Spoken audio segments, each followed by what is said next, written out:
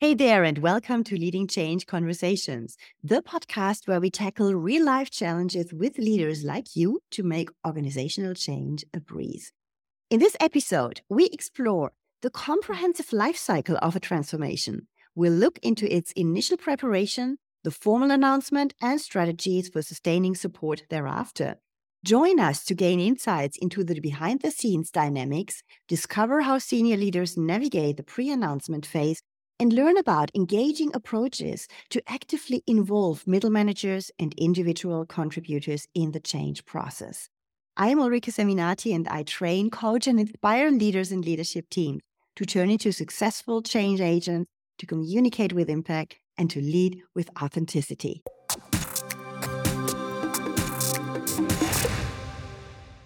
I am very pleased to welcome today Fiona McCarroll. Fiona has partnered with business executives across a range of industries and geographies, guiding them on engaging, enlivening, and engendering employee commitment on critical topics. She's highly skilled at developing opportunities to enable transformational change anchored to a compelling vision. A systemic thinker, Fiona thrives in organizations that are driving strong cultural movements. Passionate about inclusivity, she's committed to ensuring all employees are encouraged and enabled to have their voices heard. Fiona's passion project is her role as a Gen Z ambassador committed to developing future leaders. Welcome, Fiona. Hey, Ulrike. Hi, nice to be with you today. Yeah, it's great to have such a seasoned leader today in this podcast. And it comes also to change in big organizations. And we will look into the whole life cycle of a change, even before the change is announced, even before people are aware of it, because this is also a very crucial phase and sometimes a very difficult phase in change, right? Exactly. And I like this phrase, life cycle, Ulrike, because I wonder if it's almost like a life force, given that a lot of transformational change starts in one place and really ends up taking on an unforeseen force of its own. Yeah, exactly. And I think that's also what many people scare so much, because the change as such is already scary for many. And then knowing that even the announced change probably is not what will happen in reality, because there will be so many turns and shifts along the way is quite scary, I think, for some profiles. Exactly. And I think that's where we get into about just how challenging it is. And I think our conversation today, Ulrike, is where we look at the maybe unforeseen or not necessarily understood challenges that are quite often behind the scenes with these big transformational changes. Yeah, exactly. Because they do not start at the moment when they are announced to people, there's always quite a phase before. There's always a lot of discussion also around when do we announce it? Is it the right moment? No, we are not ready yet. And then it takes a lot of time sometimes to come out, and rumors are starting to spread. And we have a quite difficult situation usually in holding the ambiguity before actually the change is announced. You know, you and I know that very often it's announced later than we would like it to be, because we know, oh God, the whole organization has a lot of unrest ongoing already. And we really, really, really need to communicate about it now. But sometimes that's not possible. So can you give us your insights from your projects? Why is it sometimes taking so long? That's a really good question. I think there's a couple of challenges. So the first challenge is like where you started from, which is basically that everybody knows something's going on, and we've all seen it, that there's suddenly a meeting room becomes a permanent war room. Suddenly people are asking for data that you're wondering, why are they asking for that data? So there's definitely, as you say, there's a certain gestation period that happens before announcement day. And I think this is really challenging because you get into that situation where some people are in the know, some people aren't in the know. People know that's what's going on. And the sort of challenge number one is for the leaders, I would say, is being really prepared to say, yes, we are planning changes. And I think that's important because we're all our teams are full of intelligent, smart, savvy people. And they're not just going to not notice that things are happening. Ulrike, we know from our comms and change programs we've worked on together before that there's always like, oh, we're going to have a holding statement and have it ready like a week out. Come on. The corridor, the corridor chatter starts earlier. So I think that's challenge number one, is around really the people always know something's up, and how leaders have to really hold the line and say, okay, yes, we are looking at changes and we will announce when we're ready. I think that the second thing that you were getting to is, my gosh, why does it take so long? And I think that, all change has a starting point, and these sort of transformational changes, they start either strategically because they're reflecting business needs, also opportunities that you may not be currently set up with the right operating model, etc. There may be impacts from other parts of the organization, adapting to changes in the market. There's lots of good reasons to start the change. But going back to our friends in the corridor, the red thread through every change is the assumption that it's a cost-cutting exercise. And I think that this creates a great challenge throughout the process. And this is why people find it so unsettling, is, they can, it can be all these things, but it's really about cost setting.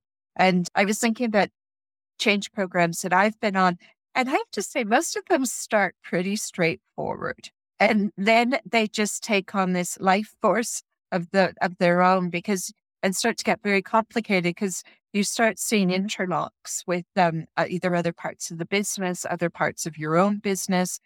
You could see new opportunities that come up that, if we just do this a little bit more, then we can do that. Of course, there's roadblocks that you don't anticipate. And I think that there's also the external factors. So the things like dealing with, where are you going to have the changes so you get the best tax opportunity? What are the local unions, employee representative groups, the cantons or states saying? And let alone before you even get into the consultation period, which for the big transformation projects, most companies and countries have to go through. So I think that the mechanics of planning the change are a really big challenge, because it always ends up quite differently at a different point than where you started from. Yeah, that's absolutely right. What I know from my experience, I mean, when you start these really big shifts in organizations, where it's even about restructurings, for example, usually this is discussed in the C-level suit, yeah? Mm-hmm. And obviously on that level, there's knowledge for sure, but there's no detailed knowledge in many things, like you say. And you might have a great plan and it works out very well when you make all the calculations and all the theories about it. And as soon as you start involving the next level leaders, so the senior leaders, they then come up with concerns that are real concerns, like, but that doesn't work from an administrative perspective in this or that country. We cannot do it like that. There is a delay of 3 months that we have to consider. It's like, what? What do we then do with the rest of the world? Do we stop it all for 3 months? And so on. Like you say, there are always these things are popping up. The more you involve other leaders, the more you get detailed information. And the more you know, it doesn't work like we have planned. It doesn't work out like we have planned, or there are a lot of additional costs coming. So we have to review the whole case from scratch again, if it makes sense. And we have to maybe leave out something or put something new in, and so on and so forth. And all of this it can be a long period of several months up to a year, where there's a lot of discussion going on. And like you say, then rumors start spreading. The people in the corridor start speaking, because obviously some experts were asked for data, for information, and so on. And they know something's in the air. What would you recommend to senior leaders who then are asked, like you say, hey, is there something coming up? Why did they ask me that? What's going on? Because when they say then, okay, yes, we are planning some change, obviously more questions will even come up. And it's very hard for them to, where do I stop? What can I say? And some feel like lying to their people, because they feel like I'm hiding so much. What would you recommend? I think that's huge, I think. And I think anybody who's been involved in implementing change, it's a real dilemma, because we've all been involved we've all been the person in the corridor. We've been the person, we've been in the person working on the org design and the people placement, or the person who's working, presenting changes at transformation committees and things. And I think you have a real dilemma because you want to be empathetic and give people that information, give them a bit of information that you think is going to settle them.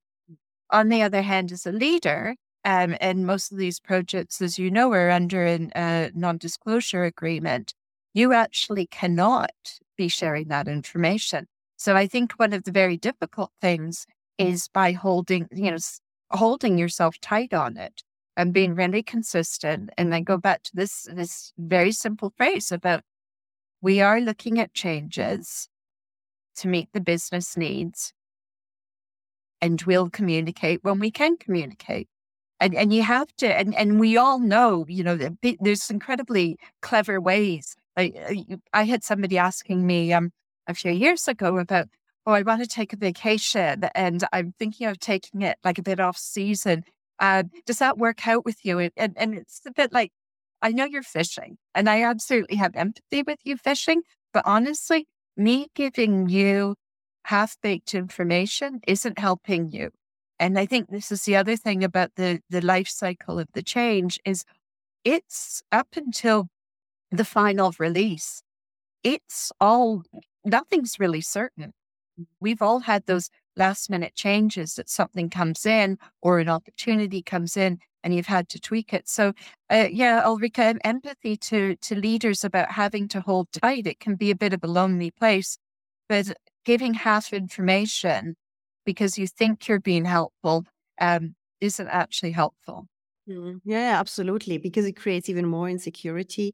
And then afterwards, people build on something that is then not materializing. And then it's even worse because then they feel like betrayed in the worst case, whereas this was not at all the intention that the person had when communicating a little bit too much. Now, I think it's always this tricky moment then to say, when are we ready? And I know that if you ask the senior leaders, the decision makers, the CEO, they would like to be as ready as possible usually. That means knowing as much as they can about all the details and be very, very sure about what they are saying, because obviously they do not want to come back to it in 2 weeks or 2 months and say, oh, sorry, I was totally wrong. It was a mistake. We need to do it now totally differently because we have new information. And that leads to this awkward situation where you bring more and more and more people on board. More and more are in the non-disclosure agreement. But because you need more and more information, I think it's a need for control and for security as well, coming from those at the top who have to decide. But when would you say is the right moment? Because there is no such thing really. There's a balance between, do I know enough? But not too much yet, so that it's so much set in stone that nobody can contribute anymore afterwards. Because there's also an obvious advantage of communicating earlier when things are more open and more unsecure. More people can co-create the change then as well. How do you see this balance?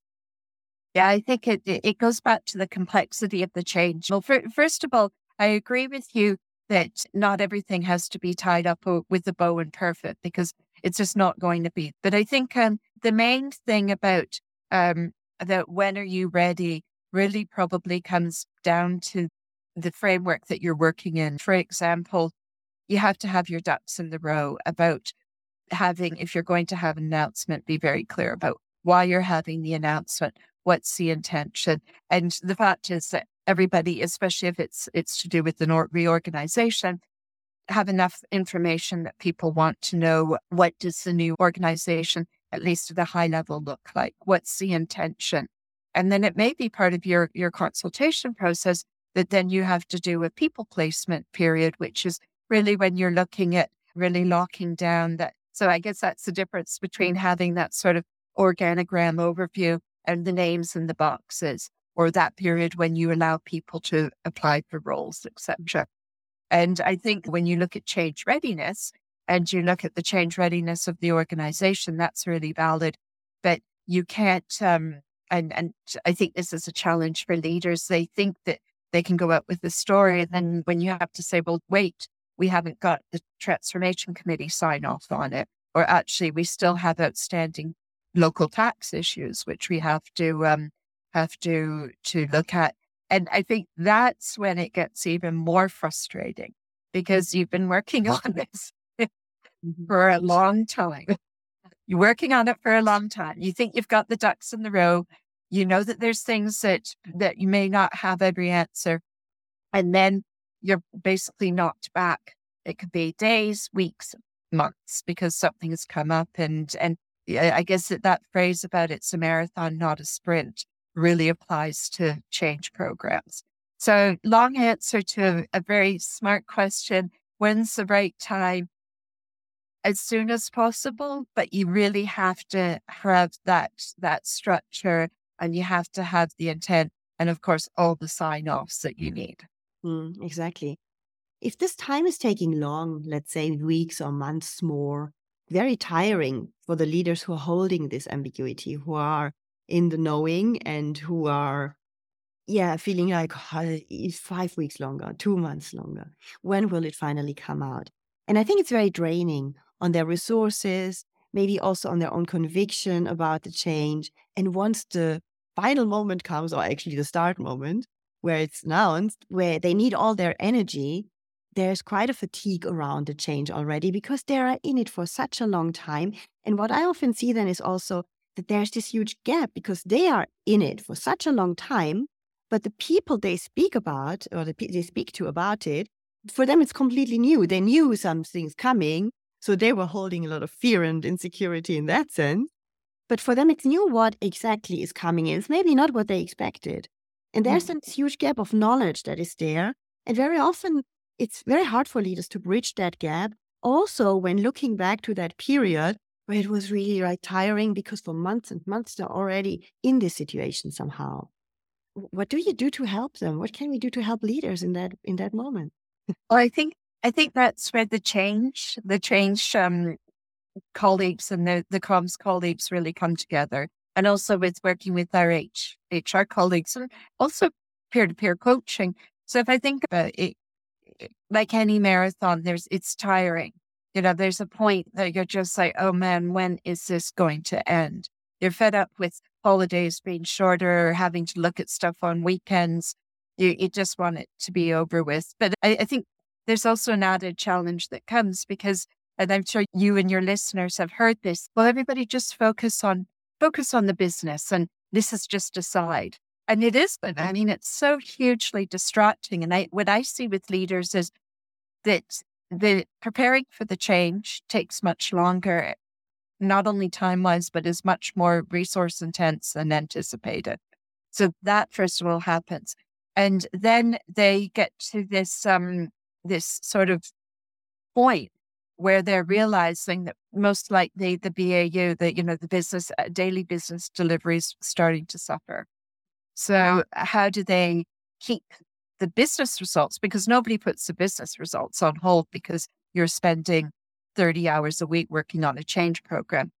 So I think this needing to get back to business as usual delivery is a challenge. So there's a couple of challenges, maybe three challenges that I see the leaders having. One is the fatigue that you say, and this point of self-doubt and doubting the program is very natural, and how to work through that. And that's where I think the change team plus the peers can also help with that. I think the second part is around the really understanding maybe your business as usual performance will take a bit of a hit. And that's a business situation. And you have to think about, well, then how am I going to make up for the lost time later? And then I think the third part is really around being really clear as leaders about when you actually get to the change and announce it, really being clear about how you're going to announce it and what you're going to, and what's going to be your behavior after that. Because that's also, announcement days, probably 2/3 of the way through the marathon. And then you keep going. Yeah. And actually, I think it's not always obviously a bad thing that it takes long until the announcement comes, because leaders can really take that time to prepare themselves. Like you say, how do you want to communicate it? And obviously, you get your frequently asked questions from your communications department. At least if it's a big organization, you get that kind of stuff. You get material. it was all worked out together. But there's always this personal and very individual part of it. And if a leader wants to make it credible and wants to come across as someone also who really carries the change, they need to bring in their own motivation, and they need to be clear about that before. And that's not falling from the sky like this. You have to really think about it. You really have to reflect on that. And if it's a change that you don't like, then it takes more time to find what can be my personal connection to that whole thing, because there's maybe something personal behind that for me that's interesting. Maybe it's a great experience, even if I don't like the project as such. But maybe it's a great experience and I connect in a way that is still very authentic because it's personal to me. So I think seeing this period as not just something that is a delay, but rather something that is also an opportunity for getting prepared is a good thing. But then a crucial moment happens, obviously, because then it's communicated, it's out there. And then you have, if it's a bigger organization, the middle managers. And I very much like the middle managers because they have such a special and such a difficult role, because they suddenly finally find out what's going on. Yeah. Then immediately they have to stand up for their teams and carry it through. And that is very difficult. So how do we handle this crucial moment best? Yeah, and I think we've all been in those positions where we haven't been involved in the, org design. We haven't been involved in the sort of the positioning, and then we get to either hold people tight or deliver unfortunate news. And I think there's things around here, and at the same time, quite often it's the middle managers who have the pressure to deliver the business because their bosses are often at war room doing stuff. So it's not it's quite often not an enviable situation. I think you've touched on some really interesting points. Is first of all, quite often you're basically embedding or implementing changes that you may not particularly agree with. And that's, I think, every leader's dilemma about, where are those safe places that you can question things, that you can have conversations, but that you have your game face on when you're with your team. And I think that we talk a lot about authenticity, but I think that there's also a part of the role of a leader. It also includes the company line and being consistent with the rest of the company line. I think the thing about finding, and you touched on it well, I think you have to find what's your connection with the change. And one of the things that I really noticed from when I started working on change communications years ago, my first change communication, I hadn't done change before, and I was on a project team that was basically had sold a business and had 60,000 employees around the world that they were transferring over to a government agency that had bought this business. And the plan was that we could maybe do it in 2 months. It's just like so naive. Now, I won't tell you when that was or where that was, but it was a long time ago. And I think that the recognition of change and transformation, we've probably had more of it going on, and it has it's matured a lot. But I think that one of the things that I really noticed is that a compelling vision isn't enough. And people really want to know, before it was a compelling vision and then to say what's in it for me. And that was sort of your change story. What I'm finding with people over the last few years is our employees really want to have tangible business stories. They want to know that if we're doing a relocation or if we're bringing teams together, what's the business outcome? Not that this is going to be great because it's going to create synergies and all these other phrases that we've all written to far too many times. But they really want to know what the tangible outcomes are going to be. And they, even if cost savings won, just be honest with them. So I think for our dear middle managers, communicators can equip them with the coaching sessions and all the onboarding materials. But this creating some type of personal connection with your team is important. Of course, onboarding them as early as possible is the ideal, but I think we would all agree that it's never early enough. However, we know the complications that being under NDA, maybe your change program is going to be stock market sensitive. Maybe you're really up until the last minute finalizing the org structure, for example. So I think that ensuring that there is equipped as possible to communicate. And part of that is the Q&As and the key messages and the decks and all this stuff that we tend to provide them with. But one of the things I think that having this at least time to check in individually with people and just say, and that can either be the line manager of the middle leader, or it could be HR, the change and comms people, just sort of the check-in of, are you okay? One of the things that I was on a change program that we found really helpful was right after the announcement, and we had this continuous drumbeat, because it's not like announcement day, I have my town hall, and then I'm off. That's when the questions usually keep going through people placement, and then those really difficult one-to-one conversations.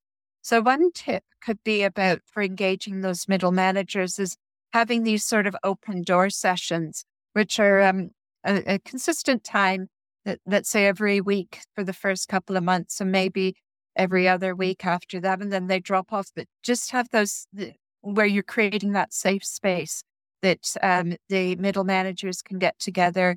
You can maybe, if you have a couple of updates, you can give them.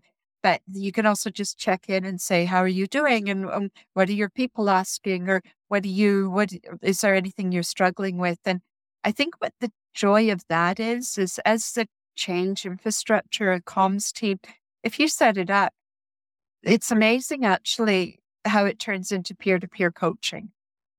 And you don't have to prepare a lot of stuff. They don't want to hear from you anymore by that point.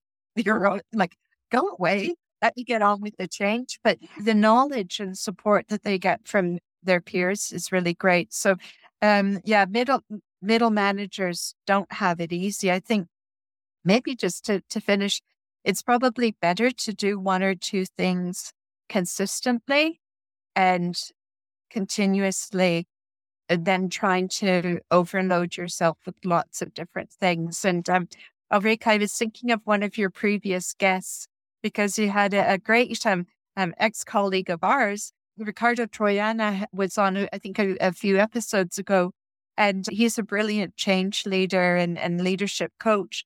But what I really liked was he talked about the ABCs of communication and how to communicate organizational change. And his C, when he said about consistency, I nearly jumped up and did a little dance, because I think it's so important to have this consistency in what you say, but also what you do. And just take care of the middle managers, make them help them be equipped, check in on them, help them create a connection, but also encourage them just to do one or two things consistently and well. Absolutely. And I think this is what we can bring into change programs as security and stability. I always point that out because I know that for people, it's absolutely crucial to have that in their lives. And for a majority of people, it's the main thing they need in their lives. And in change, we usually don't have that very much, but we can bring it in by having a certain consistency, a certain predictability of how people will react or what might happen, or even if things change, then at least we have an idea about maybe the reaction of the person or the way how people behave or how your leader behaves, that you have at least some stability. And that brings me to the last element of the life cycle, which are the employees, all the people in the organization who just get to know what's going on and who still also will have to deal with what you called a lot of unknownsies, because there are many things that might still change throughout the journey where we have to adapt. And what I think is always good, obviously, to have, that nothing is really set in stone yet. So that also, let's say, the normal employee, the just normal team member, contributor, is able to bring in some expertise and some improvement ideas, and that teams can still have a certain freedom to operate within the change and to create something that really makes sense in their area. Because sometimes only when we go down to this detailed level, we find out what's really needed. And if certain things that we have planned, like 2 or 3 steps above, will work or will not work. And if they don't, then, well, we need to change again. We need to, correct what was planned in that area potentially. What's your experience with this last step?